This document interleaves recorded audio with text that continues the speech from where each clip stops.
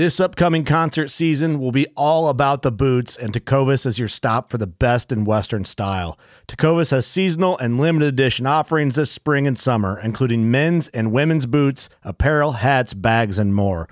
All Tecovas boots are made by hand in a time-honored tradition with timeless styles that are always on trend. And Tecovas has first wear comfort with little to no break-in period. It's hard to find this level of comfort paired with this level of style.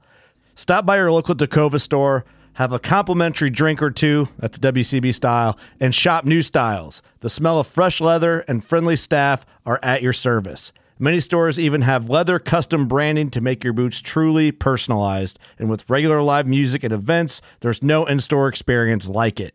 If you can't make it into a store, just visit tecovas.com. That's TECOVAS.com. They offer free shipping on all boots, as well as free returns and exchanges, and ship right to your door. Go to tecovas.com and find your new favorite pair of boots today.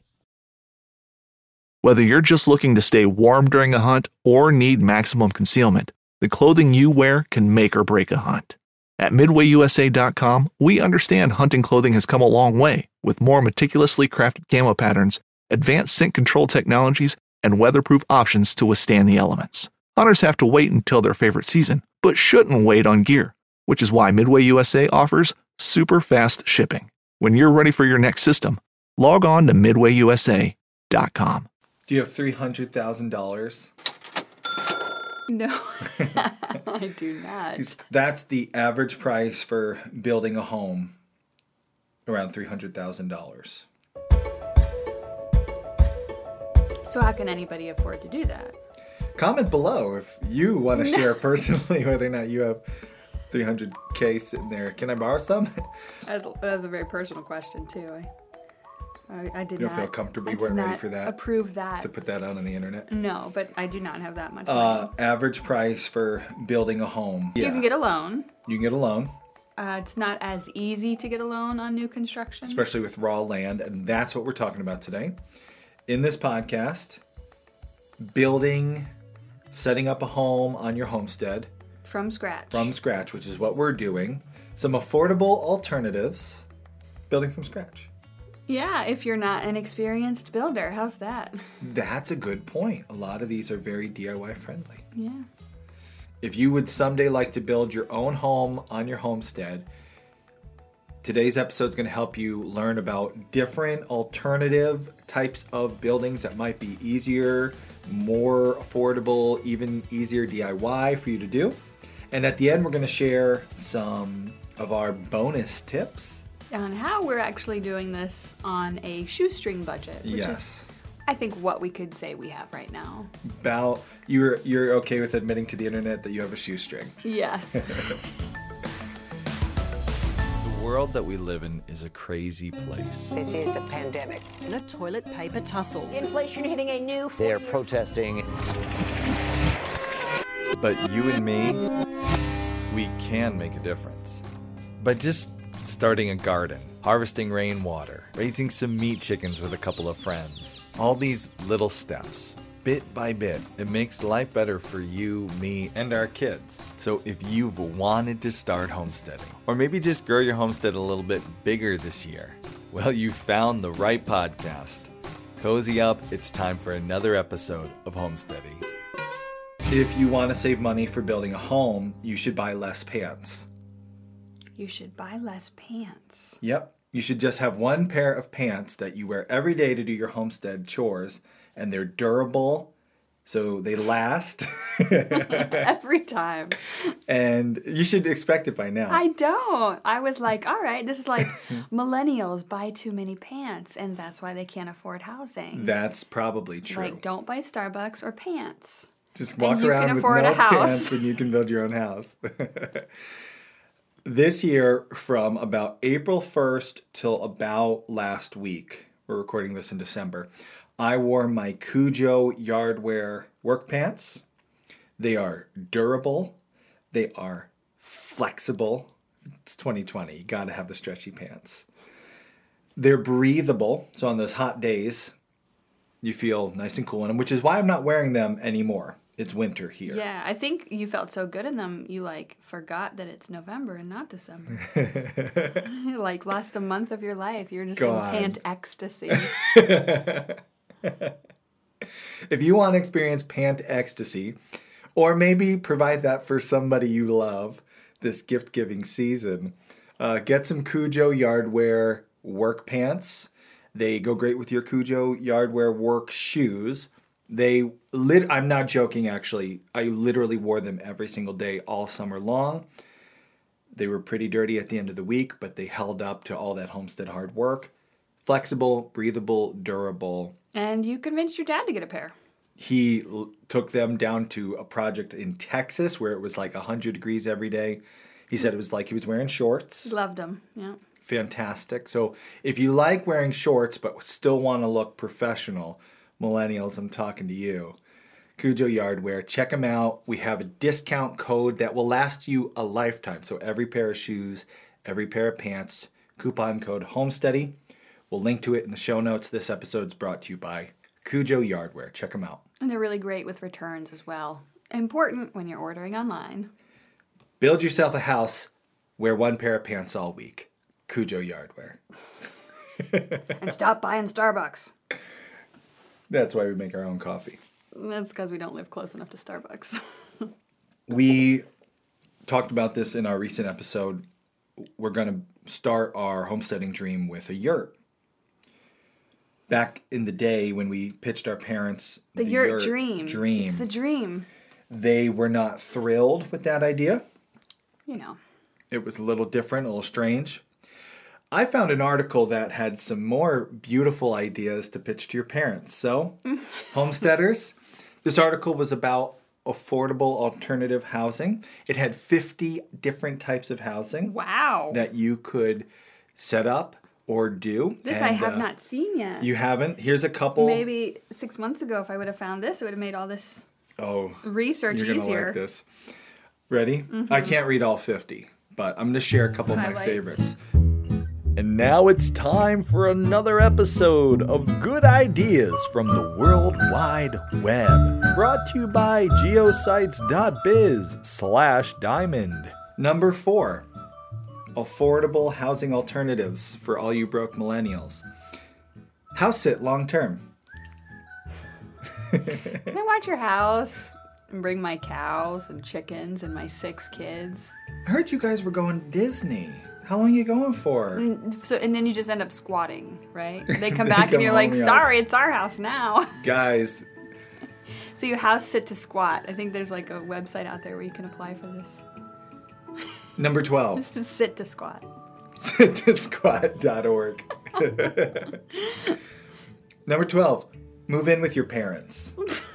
I essentially did that. But don't they understand that everyone searching for this article already is in their parents' house? We're already living with our parents. Number 19. Oh, this is a fun one. Go camping. All right. Number 37. Not a helpful list. Because I was a surfer, this is my personal favorite. Number 37. Couch surf. Your friends will love you. Yeah. All right. So those are bad ideas. Not really practical solutions. No. They're short term, sure, but not long term if you're looking at setting up your own homestead on your own piece of land. Sit to squat is such a fun idea. They would provide legal, we'll help you legally when your friends say, "Dear God, get out of my house." We'll make sure that they can't. Classifieds for, hey, these people are going on vacation. They have a nice looking place. Looks pretty good.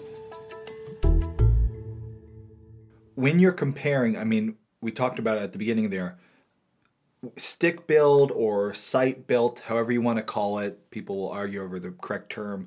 Traditional framing a house. A contractor shows up to your property with a set of blueprints and a foundation that's ready to go, and he starts building from the ground up your house. Average now, of course, here's your disclaimer for the beginning of this episode. There's a lot of disclaimer. Yeah, in this whole episode, regionally, everything's going to be different as far as climate. Yeah. Your legal restrictions. Yep. what you need, what you want. You can build a yurt for $200,000 and you can build a stick-built home for $50,000. Like $50. $1,000. Yeah. Oh, 50,000. You can build a model for Yeah. $50,000. Traditional stick-built home is going to be a lot more money than all these ideas we're going to give you when compared, because three kind of uniting principles to these alternatives we're going to talk about today. They're very DIY friendly. So if you don't have a ton of experience as a contractor, these are a good route to go. They are usually pretty able to do in stages, right? So you can get a shell up and then you can finish the insides and then you can plumb them, that sort of thing, right? So if you are self-financing, that's pretty helpful. And most of these work pretty well off-grid, which, as we talked about in our last podcast episode, if you missed it, go back and listen to that one. When you're going from scratch, oftentimes going off-grid will save you money. We have a few different alternative buildings that we've been looking at since we started this Let's Build a Homestead from Scratch. Yeah, and the yurt dream came back. The yurt dream came really, back. like, strong. In Power spades. player. Yep. The yurt. Why? Oh, man. Why for you? Because I know for me. So let's dive right in. Number one is alternative kind of housing is a yurt. And the reason why it has always shown back up on our list of like kind of houses we've considered, easy to build. Mm-hmm. Like literally you see videos of people putting them up in a weekend. Yeah, because once again, we are not builders. No. I think we have, and you especially have really honed your skills on the homestead of a builder, a construction man. You grew a mustache. Yeah. So there we go. There it is. I mean. But 14 years ago, I mean, I wouldn't have had you build me anything to live in and stayed there with my children. Midway USA brand product designers have one straightforward goal: develop high-quality, technically sound products and deliver them to customers at reasonable prices. If you are immersed in the shooting sports industry and pay close attention to every single detail, you know our products are built right and stand up to everyday use. Who has shooting mats and range bag systems to hunting clothing and just about everything for the outdoors? Log on and shop 24/7 with super fast shipping. MidwayUSA.com. A yurt comes as a kit. You have the walls, the roof. Yep, the fabric that surrounds it, the insulation. All you're doing is most of the time supplying a platform to put it on. Yeah. They go up fast, easy, relatively easy to assemble. They come with instructions. They're really cool. Yeah. Like, they're pretty. Yeah, they got this really beautiful, elegant thing going on Yeah. in a yurt. For me, the ease of it always appealed. Like, we could have our home up in a weekend. Just to Just give you... didn't seem intimidating. Yeah, and to give you an idea of what we're talking about, smaller yurt packages start around $10,000, $15,000, whereas your 900 square foot yurt usually around $30,000 to $50,000 packages. Yeah, Now, because they'll all have the variety of what you're looking for. Are you looking for something to support a snow load? Yep. More insulation, glass windows versus the vinyl windows. Like, there's a lot of variation in the accessories or Yep. the upgrades. yeah, but super quick to get up, beautiful, elegant looking building, and easy to over time turn from just a shell, which is basically what you're paying for in the yurt kit. You're getting the shell. You can add some solar panels to your property and wire them in. You can add some plumbing. Usually yurts are built on decks, so easy enough to drill a few holes in your deck, get some pipes, Add a loft. add a loft. Add separate, like, walls for bathroom or living space. Yeah, they're easy to customize. Yep. Now, downsides of the yurt, and this is why we've killed the yurt dream many times Once over again, the years. yeah. Time and time again. How many different times of our life have we been like, yes, it's a yurt, let's order it, and then, oh, but here's where the cons of the yurt are. I feel like for us 15 years ago starting out with one baby, We would have had a yurt. we would have had a yurt. Yeah. Because it was what we could afford, especially because we could have gone with a smaller size. And ideally, that's what a yurt is, right? It's on the Mongolian deserts where they need it to be super movable and it's fabric and it's short and it's small to retain all that heat in the cold climate. What? When you think about, this is literally a home built from people who were pastoral people. Yeah. They had livestock that they had to move because the food was scarce in the tundra. They had to move where there was more food for their animals or for war or whatever reasons. But it's like, if you picture this beautiful pastoral lifestyle, a yurt is perfect. Mm-hmm. But who of us are living that kind of pastoral lifestyle, right? We get our 5 acres and we set up our home and our yurt's going to sit there. And we personally don't live in a arid desert environment, so moisture is something you got to worry about. Yep. Heating it. The insulation of the yurt. The bigger you get, which we would need at this point with 8 people, the bigger you get, the more space it's going to be to heat. Yep. And it loses heat quickly. Yeah, it's not like insulating. It's not like insulating a wall space this big. It's, tiny. It's thin insulation. Yeah. And usually, even if you get, some yurt companies will sell you the improved insulation kit where you'll be more well insulated.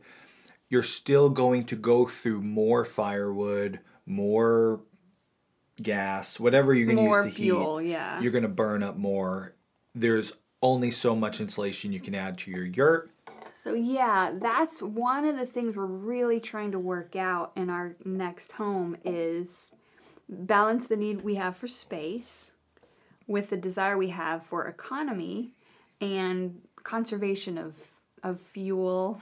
That's a big one. The yurt really, really appealed to us on this new project, and for a while we were leaning into, let's do the yurt again. But the idea that every spring, summer, fall, we'd have to stack firewood and we'd have to stack cords 3 times as much to heat this space as some of the other things we're going to talk about today.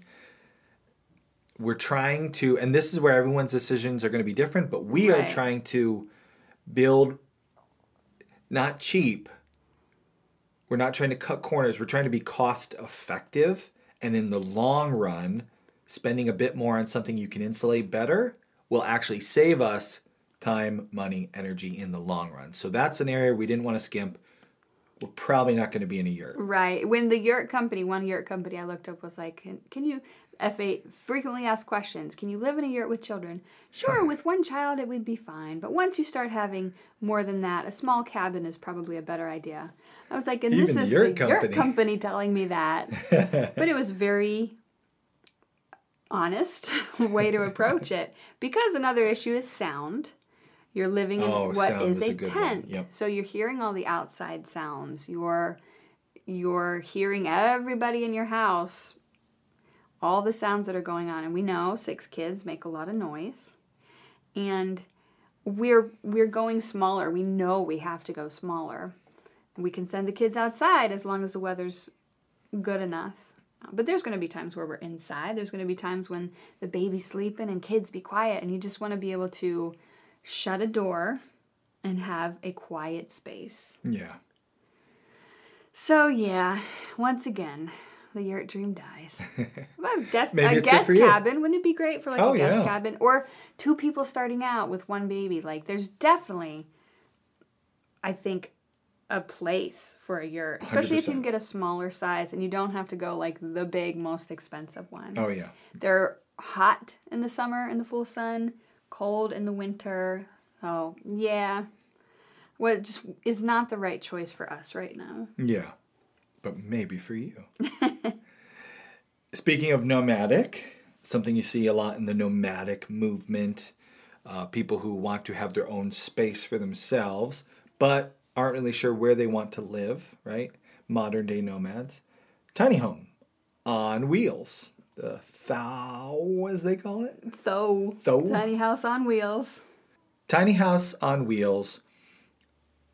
All the rage on YouTube. Seeing them on Instagram. Yeah.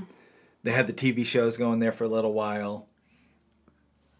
Basically, it's a tiny home. Like really small. So the reason they cost less is because they're tiny. Right. But if you're looking at one that's made, right? Somebody else has constructed it, and they are not an inexpensive option for a home. Yeah. You're looking at like $80,000. Because they're really good quality. If someone's building it and they're a good worker, right? They're a good quality home on a good quality trailer. So you're paying for the mobility and you're paying for the quality craftsmanship. Yes. But the reason I have it on our outline, the reason we're talking about it is because it is by nature, because it's small, more affordable. Yeah, and there are a lot of ways for a small family to approach this, like buy yourself the trailer that you need and build up your little tiny house, or I've seen people buy box trucks. Oh, yeah. There's the van life. Yeah. There's a lot of things people are doing in this really tiny space that's working for them.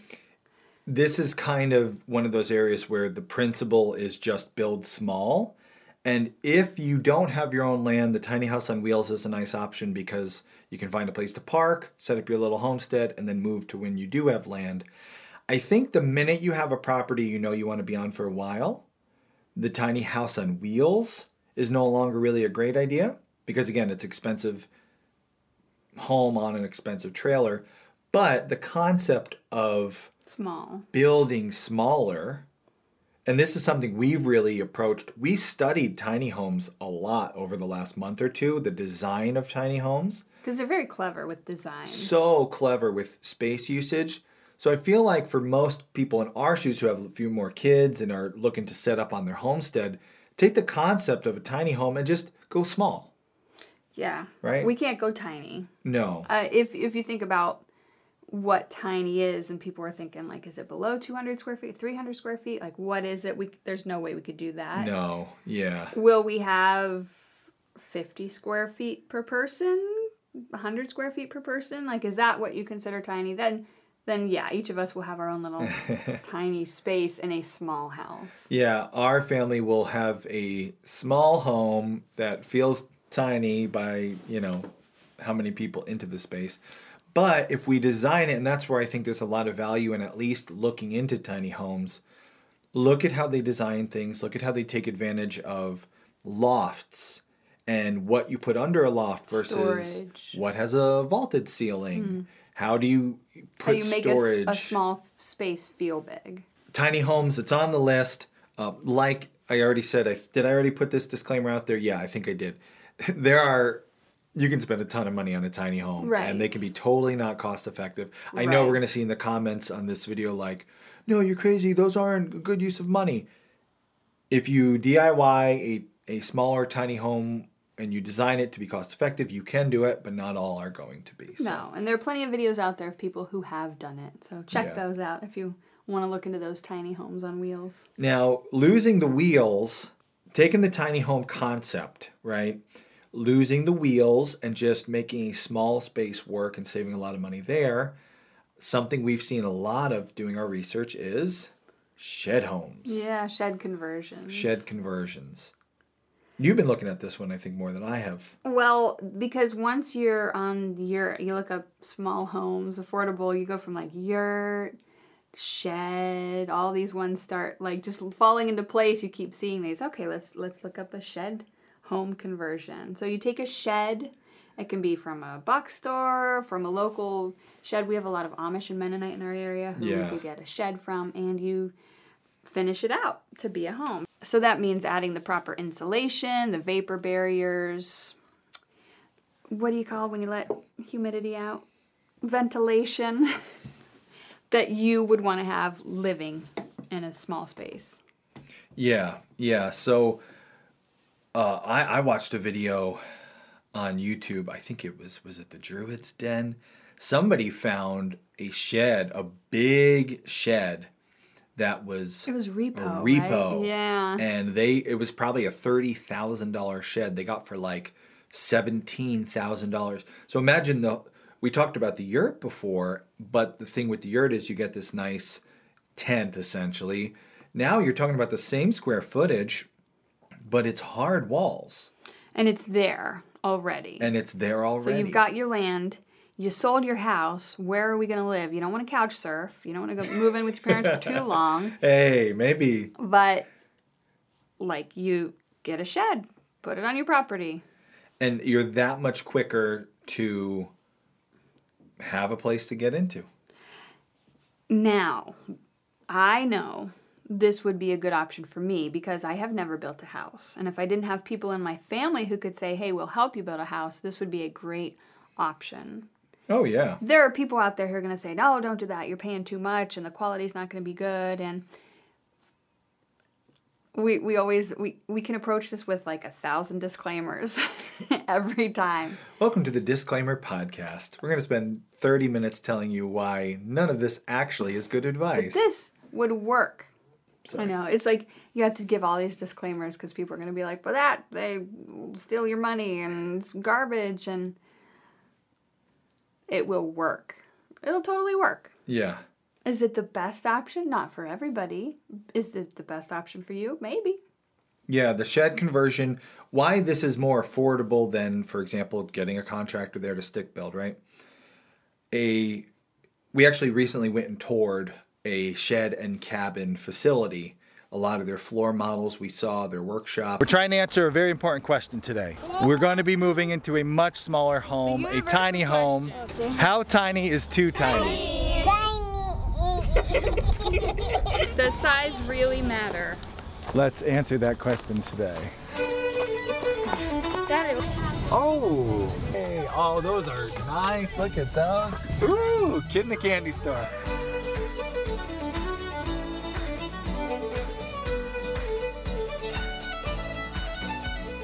Love these little porches. These are great. Basically, what they're doing is they're buying all their materials in bulk.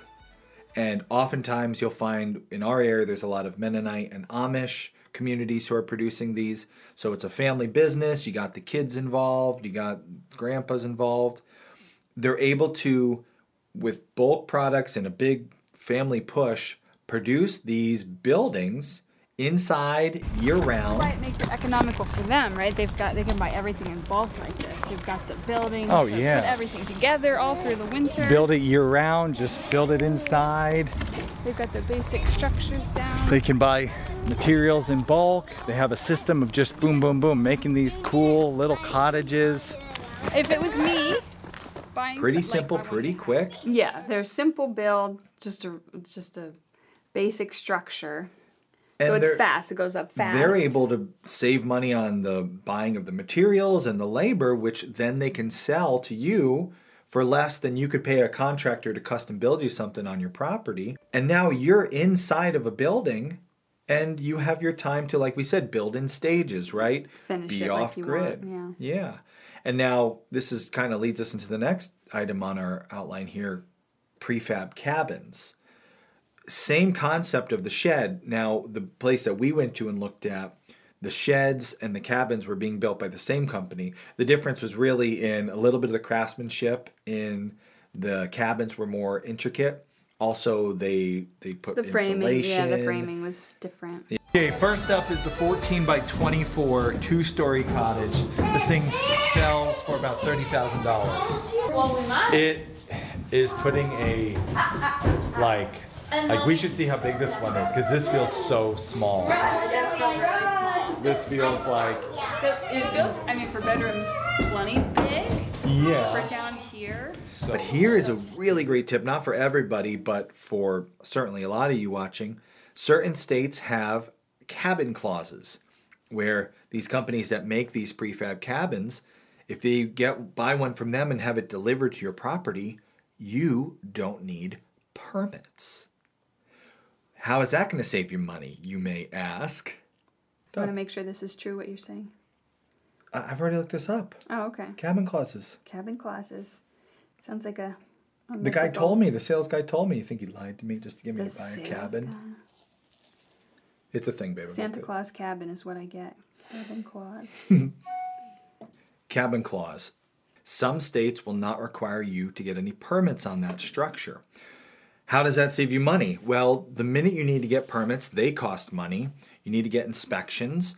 And with that, you're going to have to do certain things to code that on an off-grid property where nobody has to come around and inspect anything, you might be able to not do certain things that they want you to do, you'll be able to save money not having to install things you don't want on your off-grid homestead. Put things on your property you didn't want on your off-grid homestead. So you can, by getting a prefab cabin and not needing permits, now again, this is only certain states. You're going to have to do your own research to see if it happens in your state. But now you know it exists, go and see if there's any cabin clauses that you can take advantage of. And maybe a prefab cabin is just right for you. Cabin Claus did not bring up anything, by the way. It's mostly Santa Claus cabin. So... She fact-checking me. I'll have to prove it after before I edit this podcast. No, just say what would be the thing to Google would be like cabin exemptions or something. Cabin exemptions permit. Because Cabin Claus, it's going to take you to the North Pole, I think.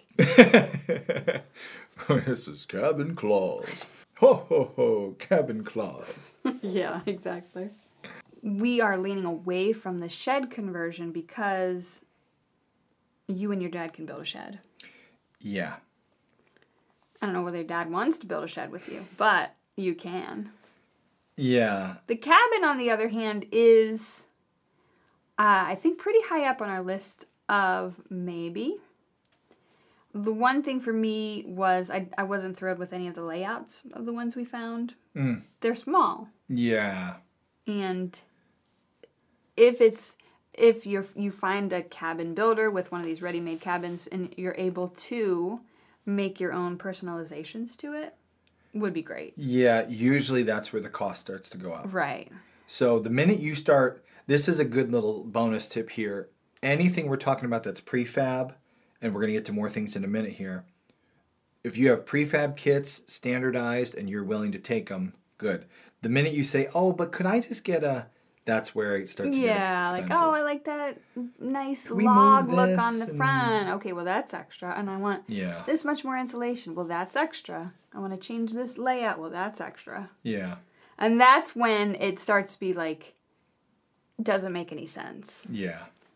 Pros to the cabin, again, you have a shell quickly. If you're not a craftsman, if you're not a carpenter and you just want to get something in, there you go. Yeah, you don't trust yourself to make the structural parts of it. Possible permit exemptions, depending on where you live and what laws there are, so that's fantastic. Cons to the cabin are... You have to watch out for the quality. Make sure you're really getting a quality product. And that, I think, is a con right there. Because it is a, assembly line, they're not going to be looking for the finest materials.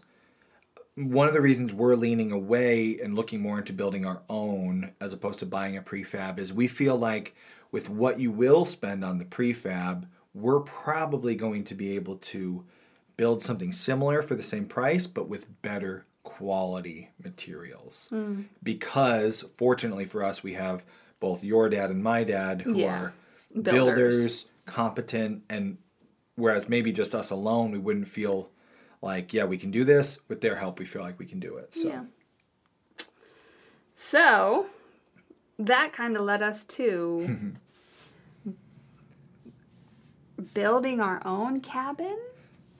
There's some really inspirational YouTube videos out there that make building a cabin seem totally doable. Kyle's Cabin is one of them. Bush Radical, watched a lot of Bush Radical. Yeah. There's the log cabin. We got to the point where everything was so overwhelming. You're like, well, how do people do it? Like, how did they ever just make a home? Well, they do a log cabin. So we watched these log cabin building videos. If you want to, soothe yourself to sleep at night, if you're having trouble sleeping, I have some advice for you. Tuck in, take a cold plunge, jump in your warm covers, and then tuck in for a night of watching people build log cabins. With hand tools, some ASMR of them. style, Yeah, you fell asleep really fast. I have no idea how to build a log cabin, but I got some slept really good sleep. Yeah, and it's amazing what they do. Because you think, they've been building houses for thousands of years. Why can't we just build our house? And we could. There is a ton of work involved. In a log cabin, yeah. There you go with a con, right? And do we have the lumber to do that? We would need to age it. You don't need to age it. Don't need to age it, but they do It will recommend shrink. it. Shrinkage It will is an shrink. issue, so. Yeah, so would we be buying logs and bringing them in? Like, that starts to get, like, cost prohibitive again. If you have a property where you have mature trees that are Like, a lot of good these guys are trees- moving to these properties that are totally wooded, Yep. and they're chopping down these trees and Whether putting them up. it's oak trees. I saw one video he talked about he uses oak trees. I forget the other kinds, but there's certain kind of trees that are better for it. Cedar. A lot of cedar. Yeah, cedar. Mature trees. This is totally an option. You can build yourself a log cabin. You can watch guys on YouTube take their own logs, drop them. And for a little while, we were really, really leaning into this one because it seemed like such a simple way to build. But, back to basics. I think for us, what kept coming up with the log cabin is you're limited by your log size. We don't have a lot of mature hardwoods to spare Our property on our property. was logged before we moved on to it. It was really, really cleared at the top of the mountain where we're setting up our homestead. There's very few trees. So we definitely don't have a lot to choose from there. And they're log cabins, there's maintenance, there's moisture issues. Yeah. But learning about them, once again, I think took us on this path towards then more traditional, natural building, you could call it. Which includes cob or rammed earth, lots of permaculture stuff, straw bale. That it's kind of like a whole new world, underground buildings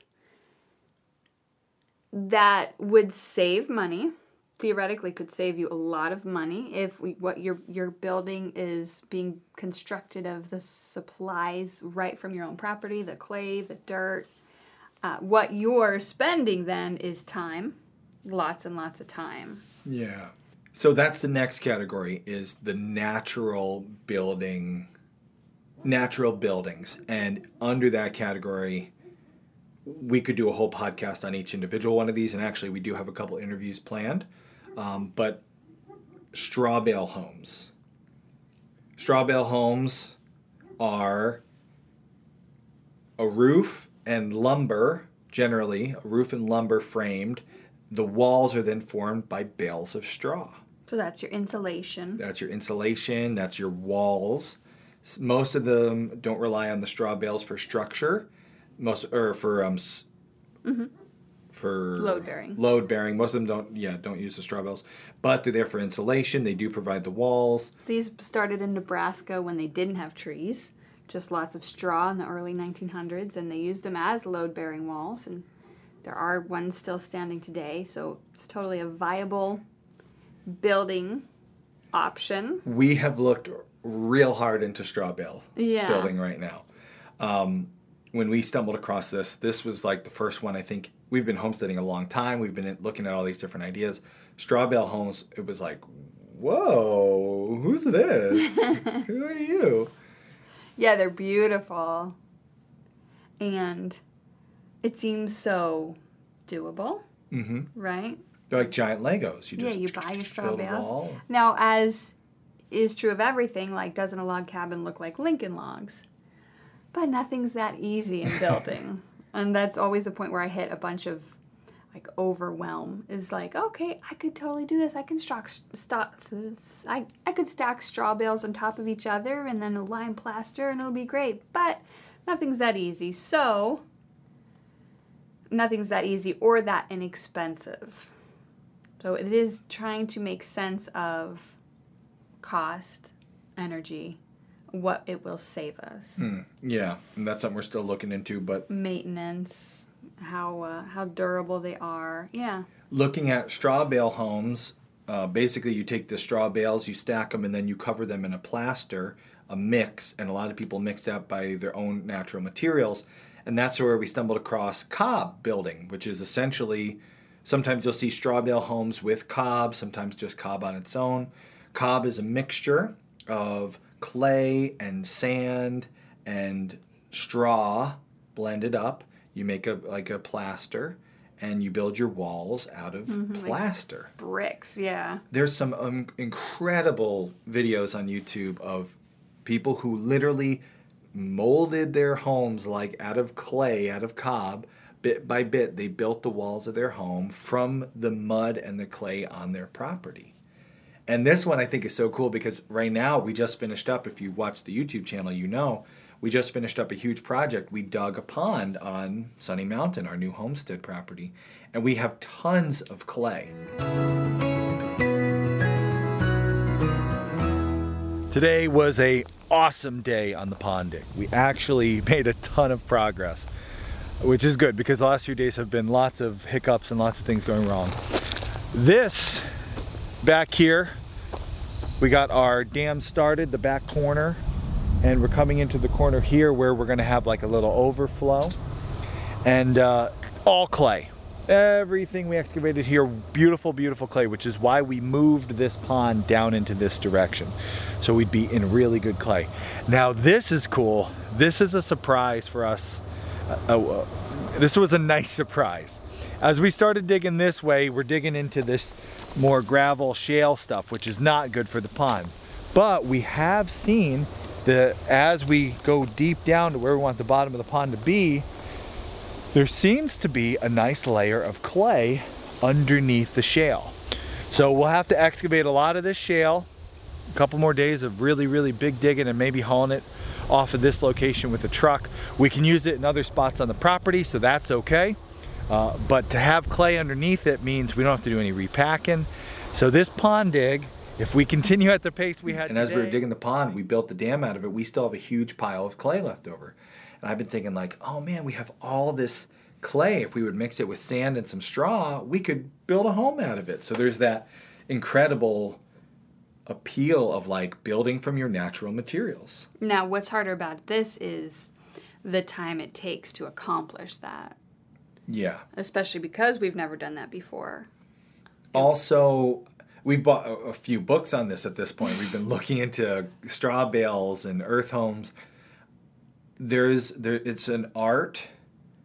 There's people who've been doing it for years and years and years who develop the art to do it correctly. And there is an issue where if you don't do it correctly, things break. Yeah, it could just be a disaster, right? Like you could spend years working on this and it fails. Yeah. And I think that would be really devastating. Yeah. I kind of see our family is very a matured family. Like we have older kids. We still have young babies. You and me are getting older. A lot of the videos I see are like young couples who started their earth home before the first baby, right, and now have worked, a baby or two into it and are growing. I wonder for us if now's the time to start learning this. That's, I think, where we are with a lot of these natural building methods is we're very far along in our homesteading life and journey. If we were with one baby looking to get started, it might be a better spot to start learning this before we have a house full of children ready to break our clay walls and floor. Yeah, and I feel like it's hard to get a really unbiased opinion of these things. It's hard to come by. You can buy the books, and of course they're going to be like all in favor of doing this. Or you can look on the forums, and then you'll find that one person who says, this was awful, this didn't work for me for this reason. You're like, okay, was that their own particular set of circumstances, the mistakes they made in building, or is this an issue with the product across the board? So it's really hard because what we're saying is we want to save energy, not just our energy, but the materials that go into this, that have made these materials, embodied energy. We want to save on oil, gas, wood for heat, whatever we're going to do. We really want to make good decisions with this. Practical, not starry-eyed, not isn't this awesome, this was perfect, but realizing the pros and cons of all of these things. Yeah, and I think that this episode today we're trying to give you, because obviously we haven't built any of these. We haven't done any of these.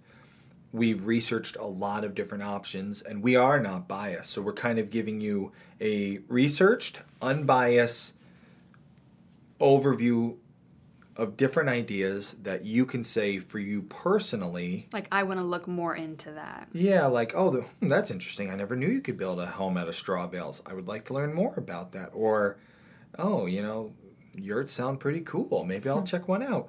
Even though it might not be right for us in our current place in life, that might be a great option for you. And every single one of these, there's a video on YouTube that looks incredible and has been a huge success and saved them so much money. And every one of these, there's a video on YouTube that says, never build this, biggest mistake people make. So what do you do? Fortunately, we've found lots of people who are able to talk to us about these different types of buildings: straw bale, cob, earthen floors. Yeah, that's another one we're looking at. Earthen floors. Yeah, how do you save the money Adobe on floors. not pouring concrete, which is so expensive? Nearby us, we have a straw bale house that we can go look at. And at the We're same gonna place, go look at. they have a yurt that we can check out. So yeah, we're going to do the footwork to find and look at these places and see if these would actually work for us, if they're worth our time. We're really... That's the currency we have most. Yeah. That's a great thing to bring up. You have to balance your actual money, your energy, your time. A lot of these earth materials, these natural building materials, require a lot of time. And maintenance, upkeep in the future. Just to give you an example, with straw bale homes, my parents went and took a straw bale workshop. They went down to a home in Texas and learned how to build straw bale homes. And they had a crew of 30 to 40 people, and they were not able to complete the walls of this home in 1 week. So they got the straw. People. Yeah, they got the straw all put in, stacked, but they were only able to spend a few hours showing them the technique of the plaster. Yeah. Which is a huge part of what makes the straw bale effective. So pros of the natural building are obviously the pros of lower cost in materials if you can have them source them there locally. Yeah. Straw local to you, good quality straw, the mud, the clay, the plaster, if you can make it yourself. The benefit of the DIY element, right? You can learn to stack straw bales pretty simply. You can learn to make some plaster to smear on your walls. But then there's the downside. There's a downside of tons of manual labor, and do you have the experience to build your own plaster floor right the first time? Do you need it to be right the first time? So yeah, and in the natural building world, there are lots and lots of workshops you could sign up for. Yeah. Where basically they're looking for free labor and you're paying for the experience. But it can be very educational, especially if you get to the point where you're thinking, I definitely want to do this. I definitely want to do straw bale. You can pay to go to a workshop. Fishing like a local isn't just about catching fish. It's about connecting with the environment and the people who call it home. It's about hearing the stories and traditions that have been passed down for generations and sharing unforgettable moments with the people you meet along the way. Fishing like a local is having an experience that stays with you forever. And with Fishing Booker, you can experience it too, no matter where you are. Discover your next adventure on Fishing Booker.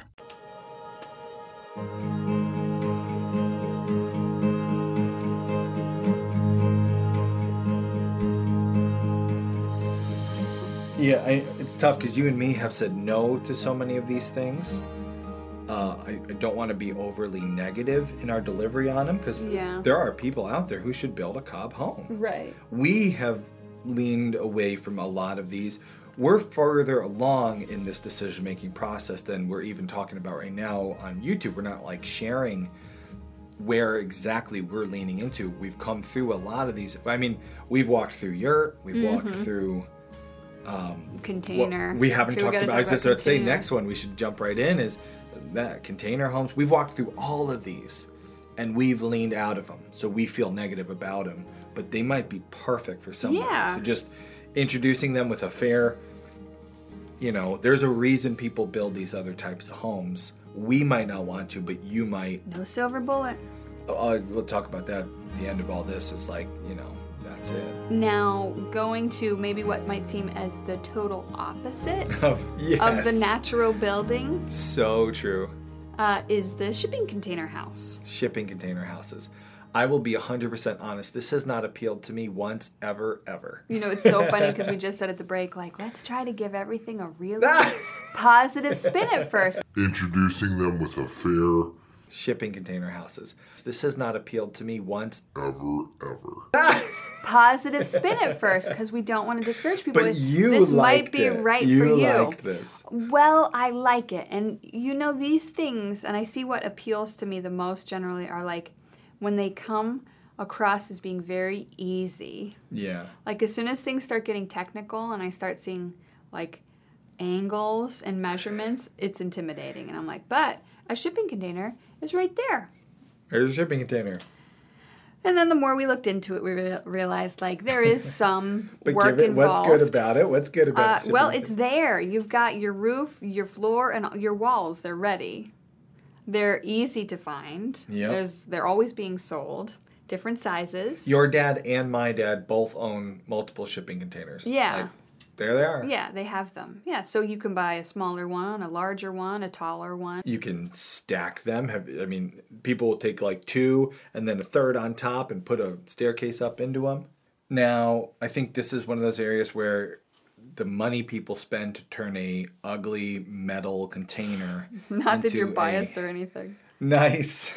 The reason I don't like the shipping container home, for me personally, I always feel claustrophobic in a shipping container. Now, square footage, you might get the same from a yurt as a shipping container, but it's those tight walls. Yeah, because it's got to go in the road. And we watched on YouTube, we watched a lot of tours of people's shipping container homes, and they look very pretty and warm, but they always feel squeezed to me.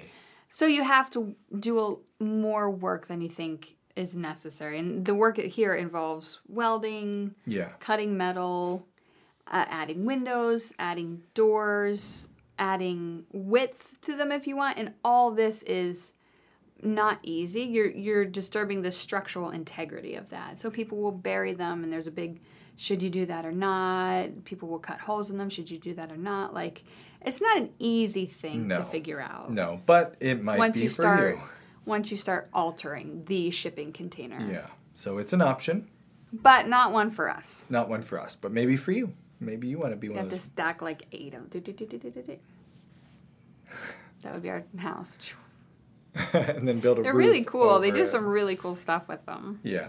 So yeah, we've watched really neat videos about that, and some of them just don't even look like a shipping container. No. They also take a lot of work to not look like that. There was a company, we watched a video, their thing is turning every individual shipping container into a unique experience. They had the beach shipping container, they had the mountain, the farm, it had the gambrel roof shipping container. So cute. They just very, very cute. But the amount of money into those things. Yeah. The amount of work. And work, yeah. Which, again, I come back to, if I'm going to put that much work and money into a thing, I don't want to alter it. Yeah, if you're going to do so much to change it, why not just build something out of wood? Pros, you have the shell, very sturdy, very structural, right there, ready to go. Biggest cons for me is the tightness, the crampedness. Yeah, they're pretty small. But might be a good choice for you. However, I feel like we've walked through this journey. This is the journey you and me have taken over the last 4 months. We have dove deep into every one of these home types. We've spent the week thinking we were going to live in a shipping container. We've spent the week thinking we were going to live in a yurt. Where we are currently is a combination of, I think, all these. I feel like as in this economy, right, where the price of everything is so much right now. Fuel, lumber's come down, steel's come down. That's great. A year ago it was crazy. It's still, we're just going to spend more than our parents did to build a house. Oh, yeah. 40 years ago. The advantages we do have are The internet. So all this stuff that our parents would have never heard of 40 years ago unless they went to a library and looked up alternative building, we have it to look at videos at the touch of a finger. Oh, yeah. Plus, the instructional videos out there are endless. Yep. So the education available to us about building a house. It's also kind of been bad because it's been overload sometimes where you think, I'll call him every day. Austin, I figured it out. This is how we do it. This is how we do an affordable, easy living structure in a year. We can do it. And I'm like, what is that? And you're like, look, I got 3 books coming from Amazon. I'm like, okay, I've never heard of that. And then I get home and the 3 books arrive because it's Amazon Prime. And then I start looking at it. I'm like, oh, okay. No, I see how this goes. Yeah, I like this. And by the time I finished learning what it is, I'm like, it won't work. Forget it. They're awful. I read a Reddit thread. Nobody likes them. They're the worst. Yeah. One, I was like, this is it. This is it. This is perfect. I ordered the book. Straw Bale? Nope. Earth Home? Underground. Underground. The book hasn't even arrived. I canceled the book.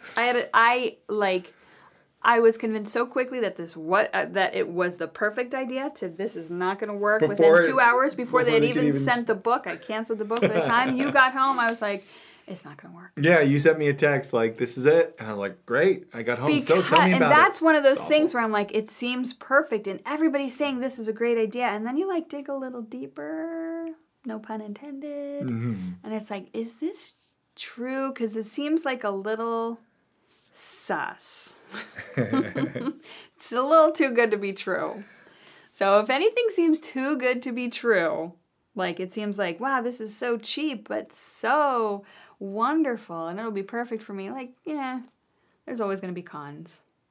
But all that to say, we've researched and watched tons of videos and learned so much, and it has led us where? Your dad, got to give credit where credit's due. We were touring some prefab cabins and had prices and pictures, and we sent him some, and he was like, wow, that's a lot of money. Wood. A lot of wood. He's a fabricator. Oh, of course, yeah. So, yeah, he's not a fan of wood. He's a metal worker. Constructing. Yes, he's a metal worker. So he said that's a lot of wood, and for the same price. Wood to him means maintenance. Yes. Whereas metal is forever. Metal is forever. So he said, for that price, because we were looking at a garage cabin that was about $30,000 for the shell for about 500 square feet. And he said, for that price, you could get a bigger pole barn. Which, we've lived in a pole barn when we first moved down here. For the first year we were in Pennsylvania, we had made the upstairs of a pole barn into an apartment for us. Did the barn-dominium, right? We lived in a 1,000 square foot barn-dominium. Oh, man. A lot of stairs. Oh, man, this thing's huge. Yeah. This is huge. No. It feels so much bigger than what it is on an 8x11.5. Yeah. It was a pole barn that just was storing the machines that your dad had, the tractor. It's a pole barn on our property here that we use still. Up in the top. Yeah, he had the upstairs. It was unfinished, just open space that we decided to make into our living space for the year. And that 1,000 square foot barn-dominium space, we actually we finished it. What did it cost? Do you remember? We have a whole video on YouTube. 30,000. Yeah, I thought it was 30,000 to finish the interior. In the end, that project ended up costing around $30,000 to put in the apartment above the pole barn. The materials to convert that space was probably around $10,000 to $12,000, and then probably about $18,000, $20,000 was on contractors to do the electrical work, do the plumbing. And that was kitchen, that was bathroom, the whole thing, flooring. So it was kind of like, duh, why didn't we think of this before? I guess I kind of slid it into traditional building. I did not realize how much money you can save per square foot building a pole barn, or someone, it's one in every crowd, right? Somebody's going to correct me. It's not a pole barn. It's a, what do they call them? Post and beam building. Oh, yeah? Right? What's the difference? Somebody always got to correct you. It's you too. Post and beam building, or as we call them around here, pole barns. Because they're poles. The thing about a pole barn, it on the outside, it's a metal sided building generally. You got the metal roof, but it looks pretty traditional. It doesn't look like a straw bale home or a cob home or, you know, a weird tiny home or a yurt. It just looks like a normal building, and I just assumed like, oh, that's going to be as expensive as a stick built. But because you're using a lot bigger the poles or the 4x4s and 6x6s you build this with, your span in your lumber is a lot bigger, which means you need less. And your metal siding, it's still thin, it's not structural. You can save a lot of money per square foot building a pole barn, which we now know because we have been watching barn-dominium videos for the last week or two. I don't. I'm going to say You it now. hate it? I don't like the term barn-dominium. Why? I will not be using it. Well, it's from condominium, Yeah, and which it's is not a nasty. condominium. So it's... What's the point? People just think it sounds clever, but I don't like it. What So do you want to call it? Our home. A pole barn house. I could live with that. It's not as catchy. Nice. It's not as catchy. You're a real marketer. You got a knack for this. I just don't. I would like to call it the building we built out of metal and 4x4s and 6x6s. Put them into the ground. And took about 6 months and lots of labor. Yeah. TM. But not barn-dominium. Not barn-dominium. No. Everyone else can use it. I don't care. We're not going to say it. It also, yeah, it's kind of an exciting, because this is an issue, I think, worldwide, and especially lands that are hit by hurricanes or earthquakes, is finding a way to put up affordable housing quickly. When we're looking at finding something that is durable. Now, there's a balance, right? I've been reading books about green construction. So there is a balance between everything's going to have a cost to produce it. This steel will have a cost to produce. Now, the fact that you don't have to replace it in our lifetime, that will bring that net energy footprint down. Do you understand what I'm saying? So, like steel, is that a green way to build?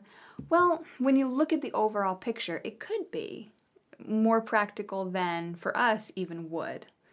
So, edit that. Enjoy that. That reminds me of tip number 44 on our list of affordable homes, which was plastic bottle home. Hey, they do that with the cob, not plastic, but they do the glass Big bottles. stack, picture like 37,000 Poland Spring bottles. All stacked in walls around. The whole house is made of. I mean, we've looked at the Poland pallet cabins, right? Pallet Pallets House was that on are that packed list. with cob. Pallet House was on it. Think of cordwood. That's there funny. really has been Ready? so many. Pallet House was on the list, and I didn't say it as one of the funny things in the beginning. Because it was totally Because it was normal. like, well, yeah, man, Pallet House. Yeah, totally. You can live in a Pallet pallet. house. Okay, so the fact that with these pole barns, they're finding ways to insulate them so effectively. Yeah. But they're easy and quick to put up. Like they're a really nice, viable housing option. This is where we're leaning very, very right now, very, very hard into, because, okay, we can get, just to give you an idea of prices we've been looking at, we can get a 30 by 30 pole barn shell. Now, this isn't your plumbing and your electric, and it's not Right, even it's not your insulation. foundation, but this is a Not cool even thing about the foundation. pole barn. You can put a pole barn up on piers. You don't need to have your foundation done. So we've been getting prices $15,000 to $30,000 for a shell, which you say just a shell, but literally, I mean, we're working on this homestead. I'm there midweek. I'm digging. I'm working. I'm Would love to be grilling up some food for myself for lunch. And, well, yeah, would you? I don't know about that. But I like getting Wendy's. But the point is, that's a garage. The minute it's up, you're parking vehicles and equipment in it. Yeah. You can store fuel. Right now, I'm carrying 5-gallon buckets of diesel back and forth. I got a building up. I can store fuel in that. I can store all kinds of things. A few months ago, we were even thinking, because if we were going to do straw bale, right, we would need a place to store the straw bale. So we were going back and forth, and what do we put up first on this property? Do we put up a pole barn? Right. For all our storage, for fuel or building supplies, straw bales, whatever it was we were doing. And now I think we're leaning towards, why not just build the pole barn and for us. Live in it, because we were getting these prices for a pole barn to, just in store addition stuff to and a put house. animals and things. Like, man, these things are very cost effective. And you watch the videos of them going up. Now, this is videos with a crew, couple guys who have done it before, but they're putting them up in 2 to 3 days. Mm-hmm. Basically, the system that you put a pole barn, you drill your holes for the poles, which are 4x4s or 6x6s. You drill, 10 down one side, 10 down the other. You stand them up in it. You pour concrete. And now your poles are standing. You square them up. Then you attach them with horizontal pieces of 2x6. And then you put your trusses over the top, metal on the top, metal on the sides. And in 3 days, $15,000 to $30,000, you have a building. Yeah, and there's really cool inventions, ingenious things that they're coming up to do this stuff, like the trusses, the metal trusses that they'll have. And yeah, we always joke, like, I'm a metal worker's daughter, so I'll always choose metal. I married the metal worker's daughter. He's coming over to the dark side. I come from a family of carpenters, and I'm married into a family of metal workers. It's true. This is where we will ready for truly this? be combined. The pole barn is a hybrid of metal and wood. It is our union. It is our union. The metal worker's daughter and the carpenter's son. It's cute. It's pretty good.